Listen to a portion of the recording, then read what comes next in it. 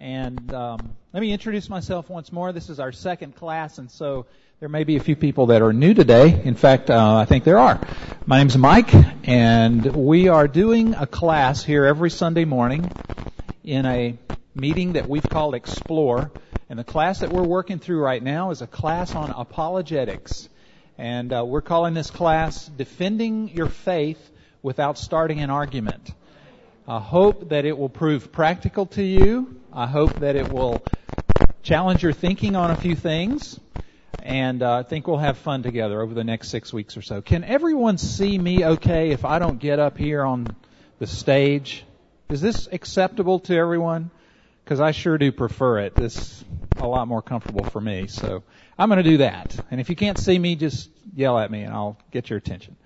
Before I pray, I want to just mention a couple of things. This class is going to perhaps raise as many questions as it might answer. I hope not. I hope we're going to do a good job of answering a lot of questions.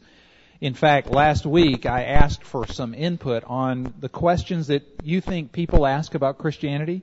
And I'm not going to take the time to read them, but I've got a page and a half of questions from everybody, many of which were asked multiple times. And they are very good. Obviously, the best one being, why is it that good food is always bad for you? That's the hardest question on the list. And I don't know how well we'll try to answer that one, but I've got 23 different questions that you submitted. And again, as I say, many of them were asked by multiple people. So 23 questions are not going to get answered in this class over 6 weeks. But in case you'd like to dig further, there are so many. If you go to the Christian bookstore, there are so many good books on questions that people ask about Christianity.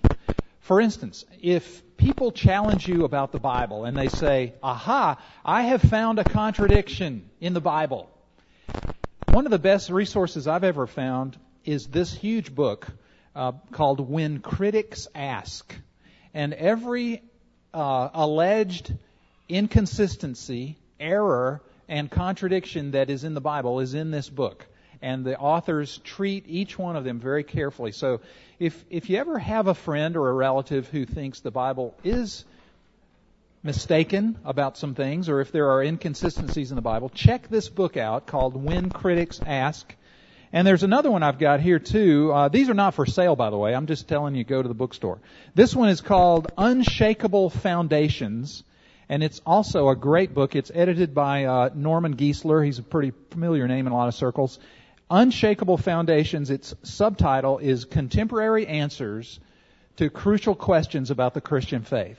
And I read through here and I was very satisfied with most, not all, but most of the answers that he gives to different questions that people are asking. So I'm just telling you that if you leave here today a little frustrated, or any day, if you leave a little frustrated, know that there are lots and lots of great resources out there. There are answers to the questions that our critics ask about the faith. There really, really are. Okay. Enough of that. We're going to begin. I've got an outline. Hopefully you received one. If you want to ever go back and see previous lessons, they're all on the website, www.upc-orlando.com. They're all on the website along with a recording of the lectures. Paul Fundenberg, our webmeister, takes care of that for us, and so we deeply, deeply appreciate that. So as you look at your outline, we're going to pause for prayer, and then I'm going to do a little review, and then we'll dive right into today's subject. Okay, let's pray. Our Father, we thank you so much for the privilege that we have of worshiping you in a church in a free country. Lord, even as we sit here today, there are brothers and sisters throughout the world who are doing what we're doing, but they fear arrest, imprisonment, possibly even torture and death. And Lord, we pray for our brothers and sisters in those places. We pray for them in China and Romania and various parts of Africa and North Korea. Lord, we pray for them that you will protect them, that you will favor them and favor those who oppress them with the gospel of Christ. Lord, let the kingdom of God today enlarge and expand. Bless the preaching of your word here in our church. Bless the teaching that's being done down the hallways in our Sunday school rooms. Bless, Father, we pray, every church in America that is trying today to preach the good news of Jesus Christ. And we pray that as we look today at the Bible, Lord, we pray that you will help us to leave here today with a deeper reverence for your word and a greater love for people around us who do not know that there's hope in Christ. And we pray this in Jesus' name. Amen. All right, let's go ahead and start. And as I said, feel free to get up and go get some more coffee or whatnot.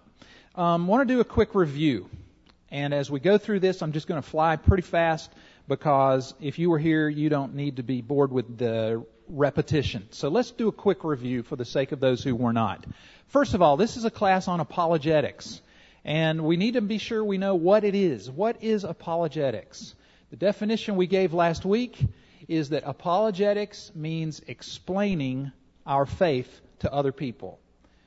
It is knowing what we believe and why we believe it and defending it when questioned or challenged by people around us. And this verse from 1 Peter chapter 3 is going to be kind of our anchor verse from Scripture, where the Apostle Peter says, always be prepared to give an answer to anyone who asks you to give the reason for the hope that you have. Always be prepared. So our class is to hopefully prepare you to give that answer. And notice that he goes on to say, you need to do it in such a way as to not give offense to people.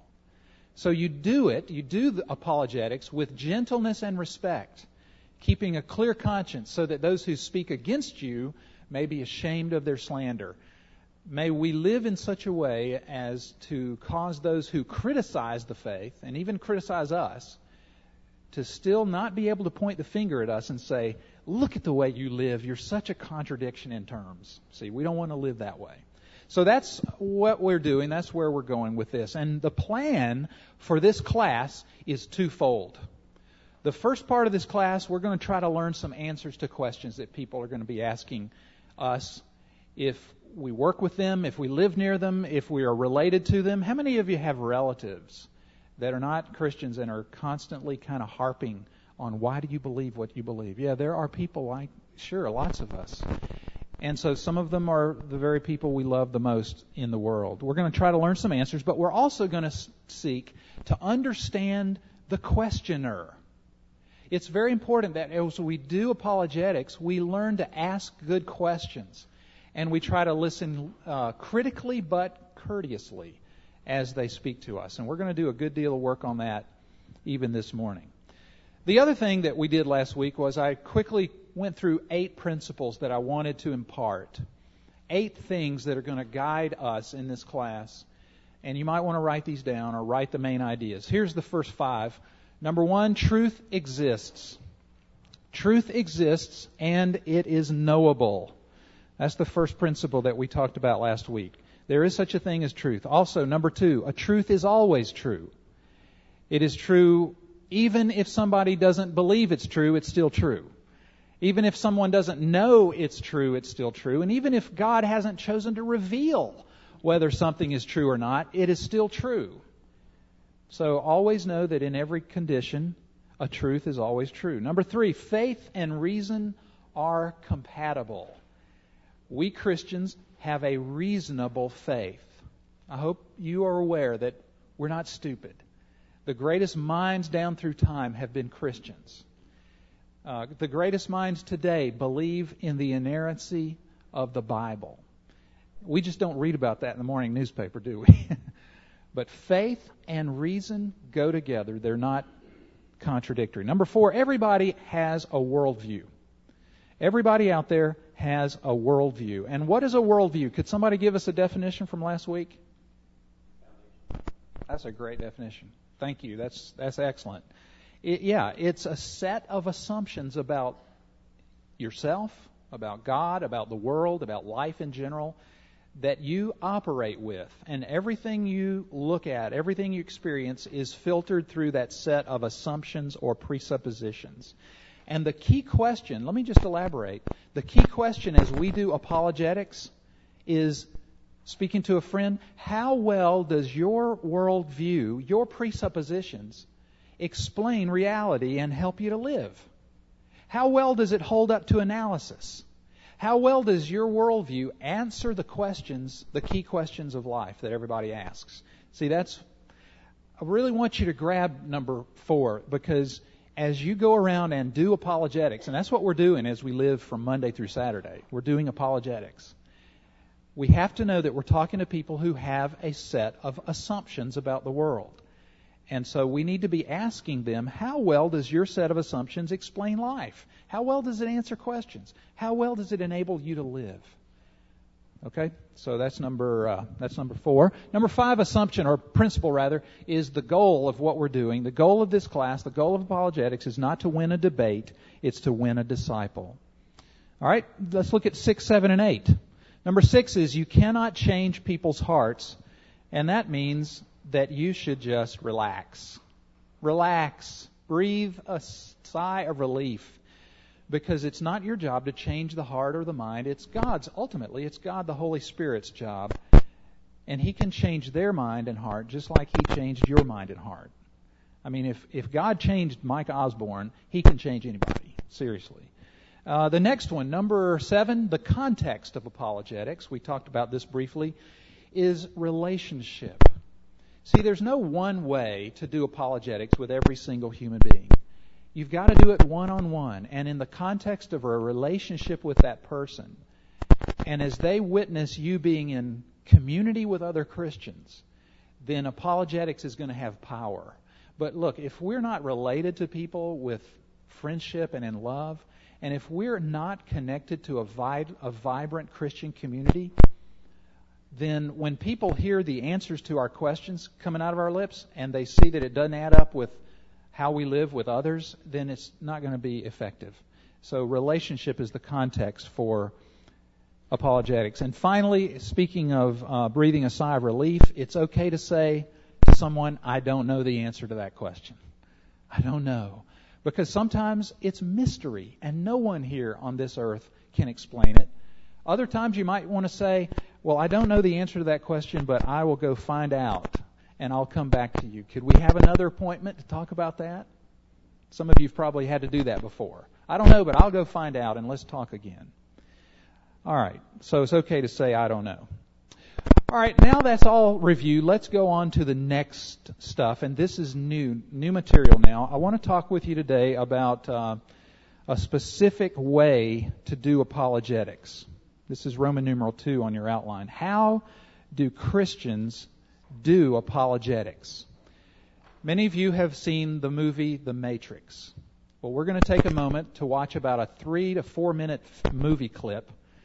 And I want you to look at this movie clip from the perspective of doing apologetics. All right? So if we could have the lights, watch this clip, and then we'll talk about it. All right, that's great. Those are awesome observations. And I showed that clip because I think that there are really good applications for us as we Christians try to do apologetics. So let's dive into 2 different ways, historically, that Christians have done apologetics. And both of them are valid. There are situations in which you might want to do one and not the other. And there are other situations in which perhaps both approaches will work. But I'm going to show you the first one and postpone a fuller discussion of it until next week. And we're going to deal with the second one today. So the first approach is called the evidence approach. The evidence approach. In other words, you're coming to a friend who is skeptical about the faith, skeptical about the Bible, or whatever the question might happen to be. And you're going to show him or her some evidences for why you believe the way you believe. It's inductive reasoning. I don't know if you know the difference between the two, inductive and deductive. This is inductive reasoning. You're beginning with the apologetic, and you're building a system of belief off of that. You're beginning with, for instance, a proof of God. That is one of the most famous evidences for the Christian faith that have been developed over the years, a proof for God. Intelligent design is an example of arguing from evidences. Like if we look around us in the universe and we see that only a creator or only an intelligent being could have put all this together, and then you're going to use that as a way to speak to a friend about Christianity, you're doing the evidence approach.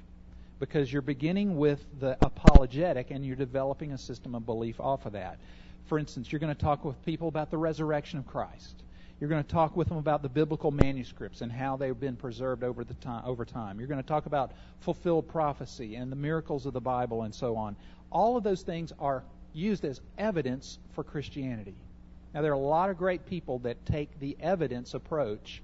For instance, have you read these popular books that have come out recently called The Case for Christ, The Case for Faith? Lee Strobel is his name. And I believe, if I know his story at all, he came to faith as a result of looking at these evidences. So he's living proof that the evidence approach is totally valid, and it's often the right thing to do. And there are other famous names associated with this, such as R.C. Sproul. A lot of you know R.C. He wrote a book on the evidence approach to apologetics. Basically, what you're saying in this approach is that we have to understand in order to believe. Do you see the point there? Understand all of the evidences, understand the truthfulness of the Bible and so on, and then off of that, someone can believe. That's why it's inductive reasoning. Okay, now let's go ahead and talk about the second form of apologetics, and that's the presupposition approach. The presupposition approach is different. It's almost opposite of the first one. And it's deductive in its style. That is, that when we do it presuppositionally, we present the system of beliefs first, and you develop an apologetic from that. The facts are deducted in the light of the revelation of the truth. And what we're doing here in presupposition is we're trying to force a person as best we can. We're trying to push a person to see the foolishness or the irrationality of their presuppositions. What we're saying to somebody using this approach is, what you're holding to is false. It doesn't line up with reality. So if we could summarize this type of approach, we're saying to believe in order to understand. See, I'm going to tell you the truth, and I ask you to believe it, and the more you put your faith in it, you will understand the bigger system. So you start off with the system of beliefs, and you develop the apologetic from that. Now let me expand upon this, because it might be a little bit abstract for you right now. It's called presuppositional because we have certain presuppositions about ourselves and about God and about other people, and so do they. This is, I think, the apologetic that Morpheus used. He used the presuppositional approach to Neo. How do you know that he did that? What did he say that indicated that he knew something already that Neo believed? Did you pick up on that?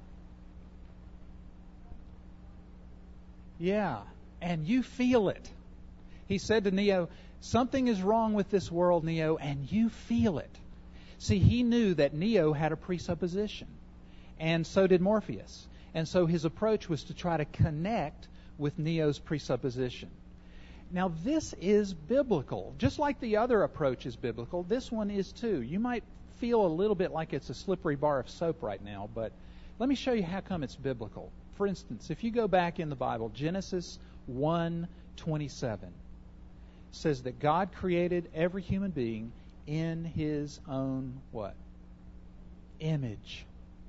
That means that every person that you see, every person you work with, your neighbor next door, that unbelieving relative of yours, everyone you know is the image of God. Now that's important information, because that image has been stamped upon that person and it has had an effect. What effect does that have? When someone is the image of God, what does that mean about that person? About the way he thinks, the way he feels? He's going to think as a religious being. He's going to have religious thoughts automatically. And he's going to have desires for something much, much bigger than himself. And you need to remember that about every person, because they don't act that way, do they? They don't act that way when they're sitting there watching Desperate Housewives. Or, like I do, American Idol. You might think, man, you are wasting your time. Well, what is American Idol but a religious way of thinking about life? It really is. We're projecting the image of God outward, trying to find a star. We're so celebrity conscious that that's part of the image of God. I love this verse too. You might want to jot this one down. It's Ecclesiastes 3:11. Do you know what it says? It says that God has set eternity in our hearts. Now that's a presupposition we need to start off with, that every person has eternity in his heart or in her heart. And again, what does that mean? That means that they're always going to act out of a need and a desire for the transcendent, because they know this life ain't all there is. They do know that. They sense it down deep. And then another powerful passage of Scripture is in Romans chapter 1. In fact, if you have a Bible, we ought to look at this, because for the presuppositionalist, this is vital information. Romans chapter 1 contains some things that are really radical when we approach the subject of apologetics. Romans 1, beginning verse 18. It says here in Romans 1:18 that the wrath of God is being revealed from heaven against all the godlessness and wickedness of men who, now here is a key phrase, who suppress the truth by their wickedness. Now, what truth are people suppressing? What is Paul referring to here? The obvious truth about God, that's right. Because it goes on to say, they suppress the truth by their wickedness, since what may be known about God is plain to them, because God has made it plain to them. For since the creation of the world, God's invisible qualities, His eternal power and divine nature, have been clearly seen. Sometimes I think about these, and we have at least one doctor in here that I know of. When I think about these physicians, surgeons especially, who operate on the human body. My wife is a nurse, and she'll come home and tell me about all of the different things that she saw that day. Most of them turn my stomach, but she loves it. She loves it. And she's often told me about these physicians who act as if God is the last thing on their minds. And yet every day, moment by moment, they're dealing with the most amazing miracle you can have, which is the human body itself. And you think of people who study the heavens and who are still evolutionists, and yet they're looking into the very handiwork of God. We think that, well, they're just atheists. Well, the fact of the matter is they know God. They do know about Him, because it says there that what may be known about God is clearly seen. And then in verse 21 of Romans 1, Paul comes right out and says, for although they knew God, they neither glorified Him nor gave thanks to Him, but their thinking became futile and their foolish hearts were darkened. See, the Bible is teaching here that every human being knows down deep that there is a God. They may not know His name. They certainly may not know about His Son Jesus, but they know enough to see that there is a God who brought this thing into being and to whom we are morally accountable. They know that. Now, if you disagree with that, you disagree with Paul and you disagree with God. See, God is saying that every human being has enough of the image of God, enough residual knowledge of God, that they are accountable to God. And as we talk to them, we need to carry around in our minds that presupposition. As we're talking to John Doe at work, we need to be thinking, now John knows that there's a God. He just doesn't want to admit it. And he doesn't want to feel it. He doesn't want to think about that. But it's true, and that's a presupposition that we must have. John Calvin, one of our heroes, said, everyone is God conscious. Every one of us is God conscious. Again, that's one of our presuppositions. So, let me wrap this little part up and say that in the presuppositional approach that we're going to try to use today, we're essentially helping people believe what they already know to be true. Say it again. We're essentially just helping people believe, embrace feel, think about what they already know to be true. So do you see now how that's different from the evidence approach? With the evidence approach, you are approaching folks whom you're thinking don't know anything, and you're trying to just give them a bunch of facts. And you're hoping that after they see enough facts, after they understand, they will believe. But the presuppositional approach is the opposite. We are assuming that they already know the facts, at least to some degree. And so we're asking them to believe in order to understand. All right? Is that making sense to everybody? Mary? Okay, what was that? And Jesus often did that. What do you want me to do for you, he asked. You know, he put the burden back on them. Cam? This explains what, by the way, one of the questions that we often have about Christianity is why would God send someone to hell who doesn't know about Jesus? Now, that is a deep, deep question, and we're going to probably have to reserve a whole Sunday for that. But a lot of people struggle with God's judgment because they don't get this point. We know enough to be accountable to God. We do. You know, if I were not a believer in Christ and I stood before God and I was facing His judgment, if I went to hell, I'd have nobody to blame but myself. And that's true for any human being. There's enough knowledge of God in the image of God that we still have, and in the evidence of His being in the created world that we see, that even the pagan in Africa, that's the classic one, even the pagan in Africa should have known to bow his knee and repent of sin and trust in a Redeemer or a Savior, whether he knew the name Jesus or not. So we'll talk about that some other time, but I just want to make sure everybody understands this presupposition that says that human beings do indeed know God. Now, I got to put my cards out on the table, okay, at this point, and tell you that I have a bias toward the presupposition approach. I do. And here's why. Not only because, what? It didn't show? No, I have no passion, I'm sure. But, you know, one reason why I like the presupposition approach is this, that I find that and let's go ahead and call it the traditional way of doing apologetics, which was the evidence approach. That has now become traditional. The traditional approach or the evidence approach for doing apologetics means that I have to study every other belief system out there. I have to memorize what other people believe. You know, Mormons, Jehovah's Witnesses, pantheists, polytheists. I have to know all of their belief systems and memorize enough of their facts to be able to refute them point by point. And you know what? I can't do that. It creates such anxiety in me about that I just prefer to approach somebody in more of the way Morpheus approached Neo, which is asking questions. And as you ask questions of somebody, you allow them to see their worldview. And you see their worldview, and you're able to talk on that level instead of dealing with the facts. Because I don't know about you, but I've had a lot of conversations where I try to present the evidences one by one, point by point. I refute this and refute that, and still at the end of it all, they say, well, I just don't believe that.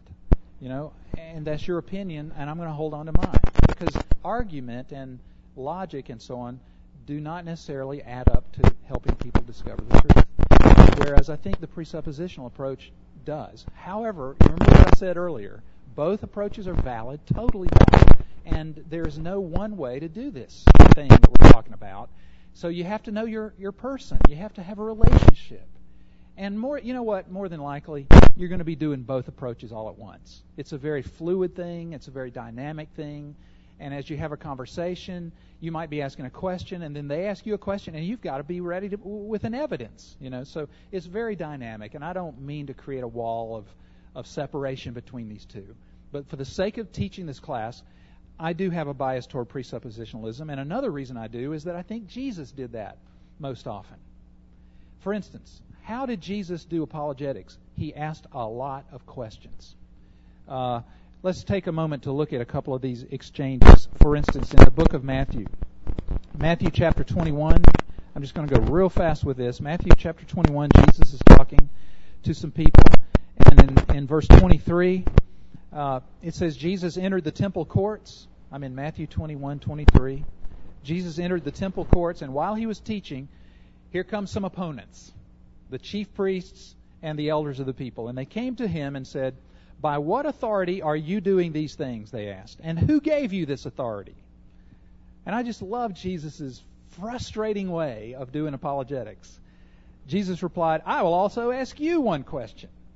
And if you answer me, I will tell you by what authority I'm doing these things." I just think that's great. You know, what Jesus is doing is he's trying to frustrate their approach entirely by once again doing what Morpheus did. You know, what do you think? Tell me about your faith. Tell me about your belief system. And then I'll tell you a little bit more about mine. And there are a couple other instances. I'll just let you jot these down. Matthew 22. There are two different exchanges that Jesus has with his opponents. And in both of those, he simply turns it right around on them and asks them questions. So I think I see Jesus modeling this approach a little bit more than the evidence approach, although both are valid, and I do deeply respect R.C. Sproul and a lot of these other guys that do the evidence approach. All right, let's move on. I'm now in your outline on Roman numeral 3 on the back. Roman numeral 4.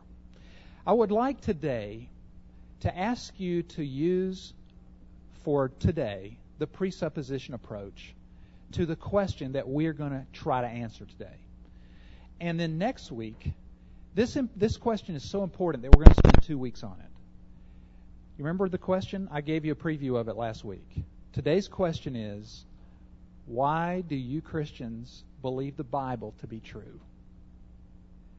That was the question several of you actually turned in last week, and I feel like it's the most important one to start with, because the Bible, after all, is our source of authority. And so as you're talking with somebody about your faith, and maybe you're talking with a skeptic or a doubter or a seeker or an agnostic or an atheist or whatever, and pretty soon, if you're talking about Christianity, the subject of the Bible is going to come up, right? And so, how do you defend your belief in the Bible as God's Word?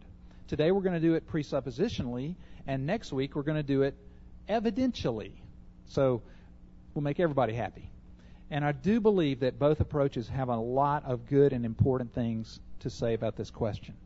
So, someone comes to you and says, "How can you know the Bible is true and not man-made? Why is it that you believe the Bible is true and applicable to all areas of life?" Well, what are you going to say? Is it sufficient to say back to that person, "Well, just because"? Or, "I believe it because the church has always told me that"? Probably that's not a good answer. Or, "Here is the one that we always fall back on, and I just don't think it's good enough. I just take it on faith." See, what does that answer imply? That faith is over here and reason is way over there. I just take it on faith. I can't explain it to you. It's probably inexplicable. I just take it on faith. Now, there are some things that we must ultimately say, like the Trinity, a mystery. After we've said it all that we can, after we've explained it to the best of our ability, we still have to say, "I just believe it. I believe it, and I take it on faith." But at this early stage of your conversation, don't just leap to that answer. "I just take it on faith." So let's try it from the presuppositional angle. And I'm going to try to break this down into several steps. Letter A, I believe you need to, first of all, identify the unbeliever's starting point. Identify the unbeliever's presuppositions. Now, this is all going on in your mind, okay, as you're talking with somebody. And I'd like to actually give you an inviolable principle about your friend's presuppositions. It doesn't matter what he says. It doesn't matter what she acts like. It doesn't matter anything about them. They're going to believe two things. Number one of their presuppositions is human beings are autonomous. That's their presupposition. That's where she's coming from. I'm autonomous. I'm independent. I don't owe God my life. I don't owe him an explanation. I'm my own person. You see this all the time in TV ads, don't you? Can anybody think instantly of an example of a TV ad that indicates that human beings think they're autonomous? There's the Burger King one, have it your way. I mean, we think that's all about hamburgers. It's not. It's about a presupposition about life, that you can have it your way. See, it's totally false, but that's what most human beings are walking around thinking. I'm autonomous, I can have it my way. Can anybody think of another example? Nike, just do it? Absolutely, yeah. What's that implying? You can do it. You can do anything. Yeah, you don't depend on anybody, certainly not on God. Just do it. You deserve a break today. Yeah. And then there's Outback Steakhouse. What's their slogan? No rules, just right.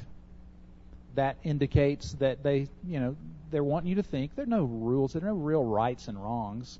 It's just what's right for you. And what's right for you is to come to our restaurant. No rules, just right. All right, so you see human beings are autonomous, number one. And the other assumption that human beings are walking around with is everything happens by chance. Again, they're not going to tell you they believe that, but that really is one of the things they take for granted about life. Everything happens by chance. Can anybody think of an example of how you see this presupposition lived out every day, Keith? Stuff happens. Good example, Keith. And good paraphrase, yeah. That is a great example. Stuff happens. That's right. I saw a bumper sticker the other day that said, I'm going to mess it up now. It was something like, there is no dogma, or whatever. There's no dogma. There's no truth. There's no overriding purpose. Everything happens by chance. Now, if people lived logically by these two presuppositions, there'd be a whole lot more suicides than there are. Because if I believe that I'm independent, I need no one and no thing, and there's no real overriding purpose or meaning to life, then why not end it all right now? It won't affect anything. It won't affect anybody. I just perish. I'm annihilated. There's no afterlife. So why not? I mean, that proves that people do not live by these two presuppositions, typically. They know something better. But anyway, that's the unbeliever's starting point. Now, what's your starting point as you're talking to him or to her? Three things. This is the Christian starting point. Number one, there is an infinite triune God who created the universe and to whom everybody is accountable. That's the first thing that you and I believe in our worldview, that you have an infinite triune God out there and we're all accountable to him. Secondly, to go a little bit further about this God is a sovereign God. Things don't just happen by chance. He oversees and manages every detail of the universe with wisdom and power for his own glory. This is true. And guys, if that were not true, again, whenever something bad happens to us, we might as well just give up. But we believe, we know, that he's all in his hand. It's bigger than the axis I had. He's got a purpose. What it is, I and all in control. Rejoice with the third presupposition that it's infinite triune God, not just is very loving. Loving, in fact. I could be in heaven. Now, this is our details. No. Should infants be baptized? That's not part of our. Should Presbyterian Baptists? That's not our starting point. We might detail. This is everything. We've got the unbeliever starting point, your own starting point. How in the world are these two people, you and your friend, going to talk about something like the Bible with this question of why do you believe the Bible to be true? Well, let's break it down a little further and go on to the next thing. Step one, now that you're actually in the conversation, step one is to have the right attitude. Have the right attitude. And let me just tell you what the right attitude is. First, you need to pray. Have you ever been in a conversation and you just send up a real quick arrow to God? I do that a lot. God, help me know what to say. A lot of times when someone calls on the phone and they're having a crisis, I'll think, Lord, give me words, help me. So pray. Secondly, relax. And by all means, don't be defensive. Somebody asks you, why do you believe the Bible to be true? Okay. You pray, take a deep breath, and just relax and don't get defensive. You've got a great opportunity coming up here. Don't blow it by being defensive. Next, be patient. This conversation may not be the last. It probably won't be. All you're doing is dropping seeds, and you're praying that God, the Lord of the harvest, will let them grow. Next, be confident. Why can you be confident? Because you're a presuppositionalist. You know what he's really feeling down deep, and you know the truth. So, be confident. Next, listen respectfully. And really listen. Put yourself in his or her shoes and try to gain that perspective before you start speaking. Next, be his or her friend. Concentrate on, this is friendship evangelism here. This is friendship or conversational apologetics, let's call it.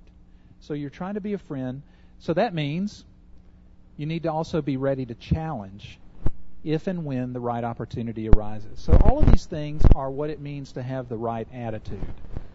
Okay, so are we good there? Yes, Lay. Yeah, sure. Go ahead. Oh, okay. What was that? That's great. I hope you all heard that. Yeah, that's part of a right attitude, too, that you're in a divine moment here. There's something bigger than you, someone bigger than you that's at work already, or else the person wouldn't have brought it up.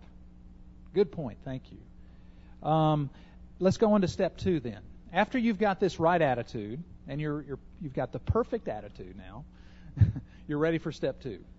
And that is ask questions. And critically listen to the person's responses to see if they make sense. So this is an important step. This is what Morpheus did to Neo.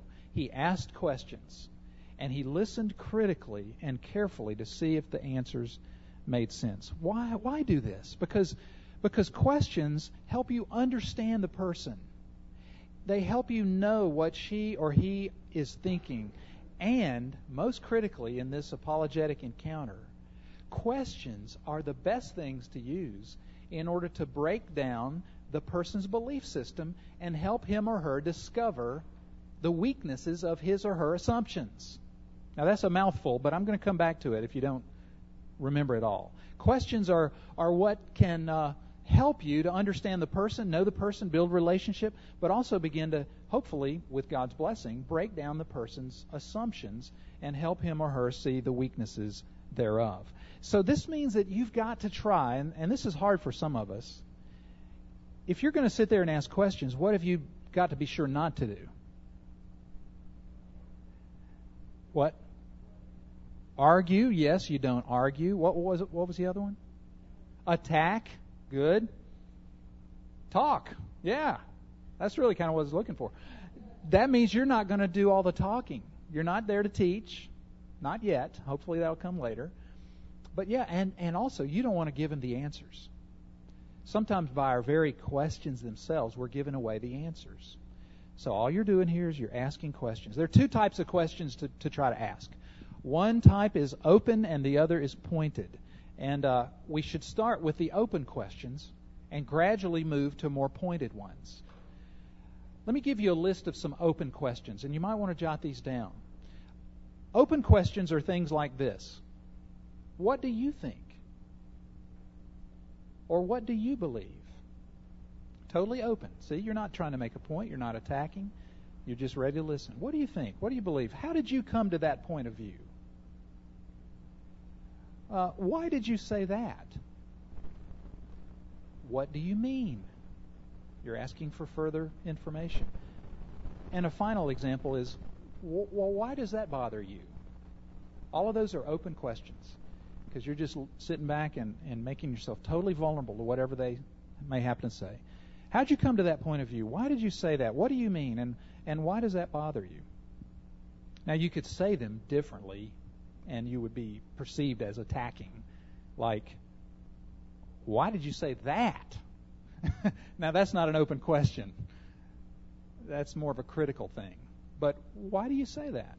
Why do you believe that? How did you come by that information? That sort of stuff. And then pointed questions are things like these. Here are more pointed ones. After you've done the open first, a pointed question would be, how did you reach that conclusion? Or how do you know that's true? See, you're pushing them a little bit more now to the wall. How do you know that's true? How well is that working for you? I love that question. That's a great pointed question. How well is that working for you? Because, they can't wiggle out from under that one very easily. And then here's another pointed question. What if you're wrong? What if you're wrong? I remember when somebody asked me that question when I was in college before I became a Christian. I gave this guy all this flowery philosophy of life, and I had it all figured out. And he gently but firmly asked me, Mike, what if you're wrong? And then he added, people go to hell for thinking that way. And that's beyond the pointed question there. That's kind of giving the answer away. Yeah, that's true. Now, here's what I'd like to do. I want to give you a little conversation here on the slides. We're going to imagine that you are person Y. Y stands for you, and you're talking to person X. So let's imagine a hypothetical conversation. Person X comes up to you and says, how can you possibly believe the Bible is true for today? You say, well, let's back up. What do you think about the Bible? Now, how many of you would have thought of a different thing to say at that point? I probably would. I think we instantly prefer to give the answers.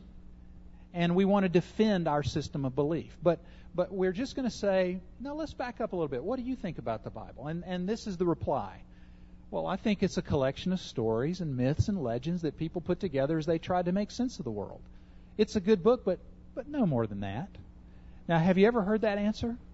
That is a very common answer today. Sure, it's a good book, and it's a guide to life, but not much more than that. So let's see, what do you say in exchange? How did you come to that point of view?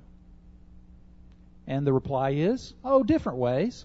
Things I've heard teachers and philosophers say, and I just can't believe that a book from God would cause so much pain and suffering and trouble in the world. You say, well, why do you say that? And she replies, just look around. People have fought over the Bible for centuries. No two people seem to agree on what it means. You respond, I agree, the Bible is controversial. Now here's a pointed question. But those teachers and philosophers you refer to, do they always agree with each other? And she replies, well, no. So what makes you believe them and not the Bible? Well, I guess I just have trouble figuring out what the Bible's all about. Have you ever tried to read the Bible for yourself? No.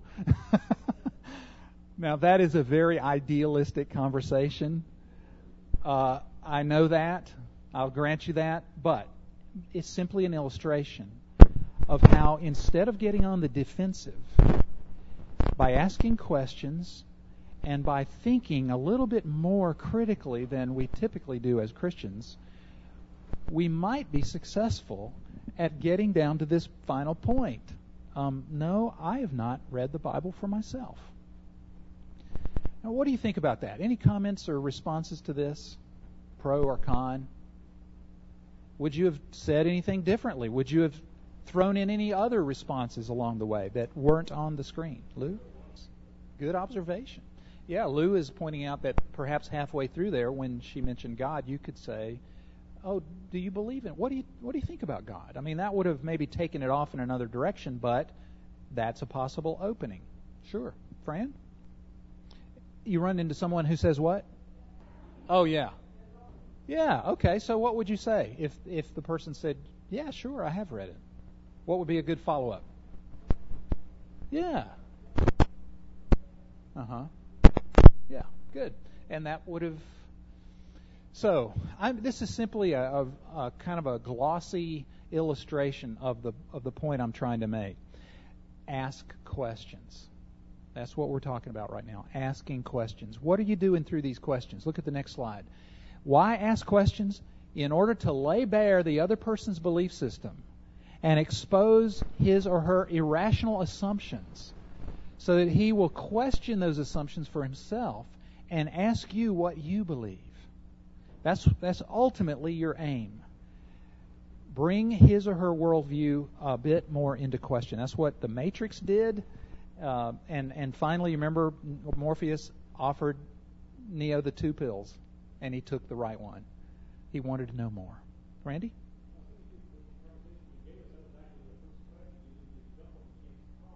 Mm-hmm. Mm-hmm. Yeah. That's right. That's true. You've earned the right to be heard at that point. Good point. Yes. Sure. Good for God. Good for God. All right, so the 3 steps that we've tried to cover, the 2 that we've tried to cover so far. Number 1, have the right attitude. They all start with A. Have the right attitude. Secondly, ask questions. Now here's step 3. The word is advantage. Take advantage of your leverage point. Take advantage of your leverage point. You know what? You've got leverage with these people. You do. That's part of our presuppositional approach. You have some leverage here. And I want to call this leverage a point of tension. I love this concept. So we've got about 7, 8 more minutes. Hang on with me. Let me finish this up. This is a point of tension that you can use as you're conversing with your friend. Let's call it a point of tension or his or her sense of deity. This person has a sense of deity. He possesses it by virtue of being created in God's image. We talked about that already. And this is what you and he or she have in common. You both share the image of God and this sense of deity. We already talked about this. All men know God. Everybody out there knows deep down that there is a God. Your friend has that sense. She's the image of God. She feels guilt over wrongdoing. Why would somebody feel guilty if there weren't an absolute system of right and wrong? Guilt would not be around, but people do. They admit it. More people go to counseling now than ever. They're seeking relief. Doing as you're talking is fine. And I'll put that quotation for what he says. This is every person is some the logical conclusion of missions, consistencies, the pull system. Active in both places. To say, fiction exists. We will find and will cost some. We love person and try to towards the logical conclusions, gobbledygook. But I hope that it to get point with a little illustration. To illustrate this point of tension, use this in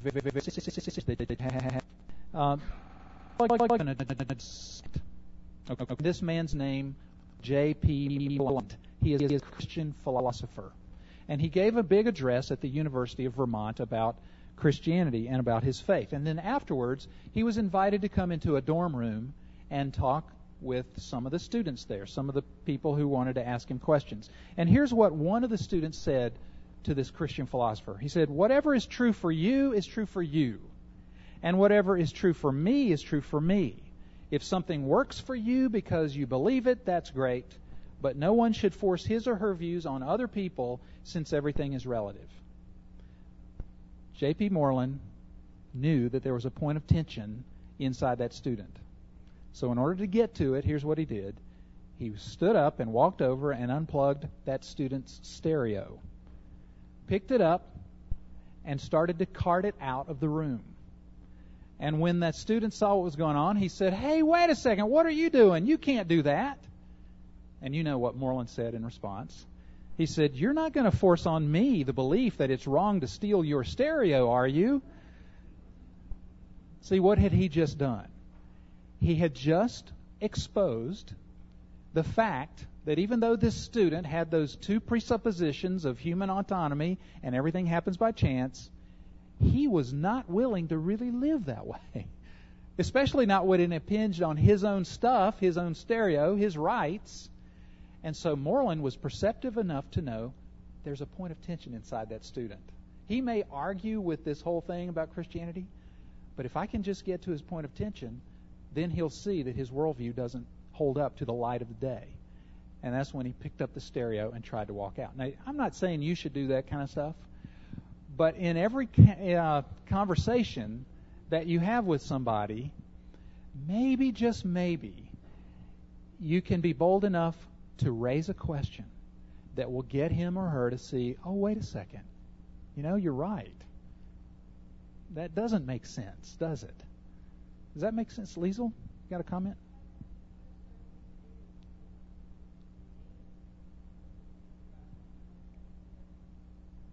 Mm-hmm. Yeah. Very good point. Yeah. Huh. Totally contrary to each other. That's right. Human autonomy and chance. Very, very true. Mary? When you...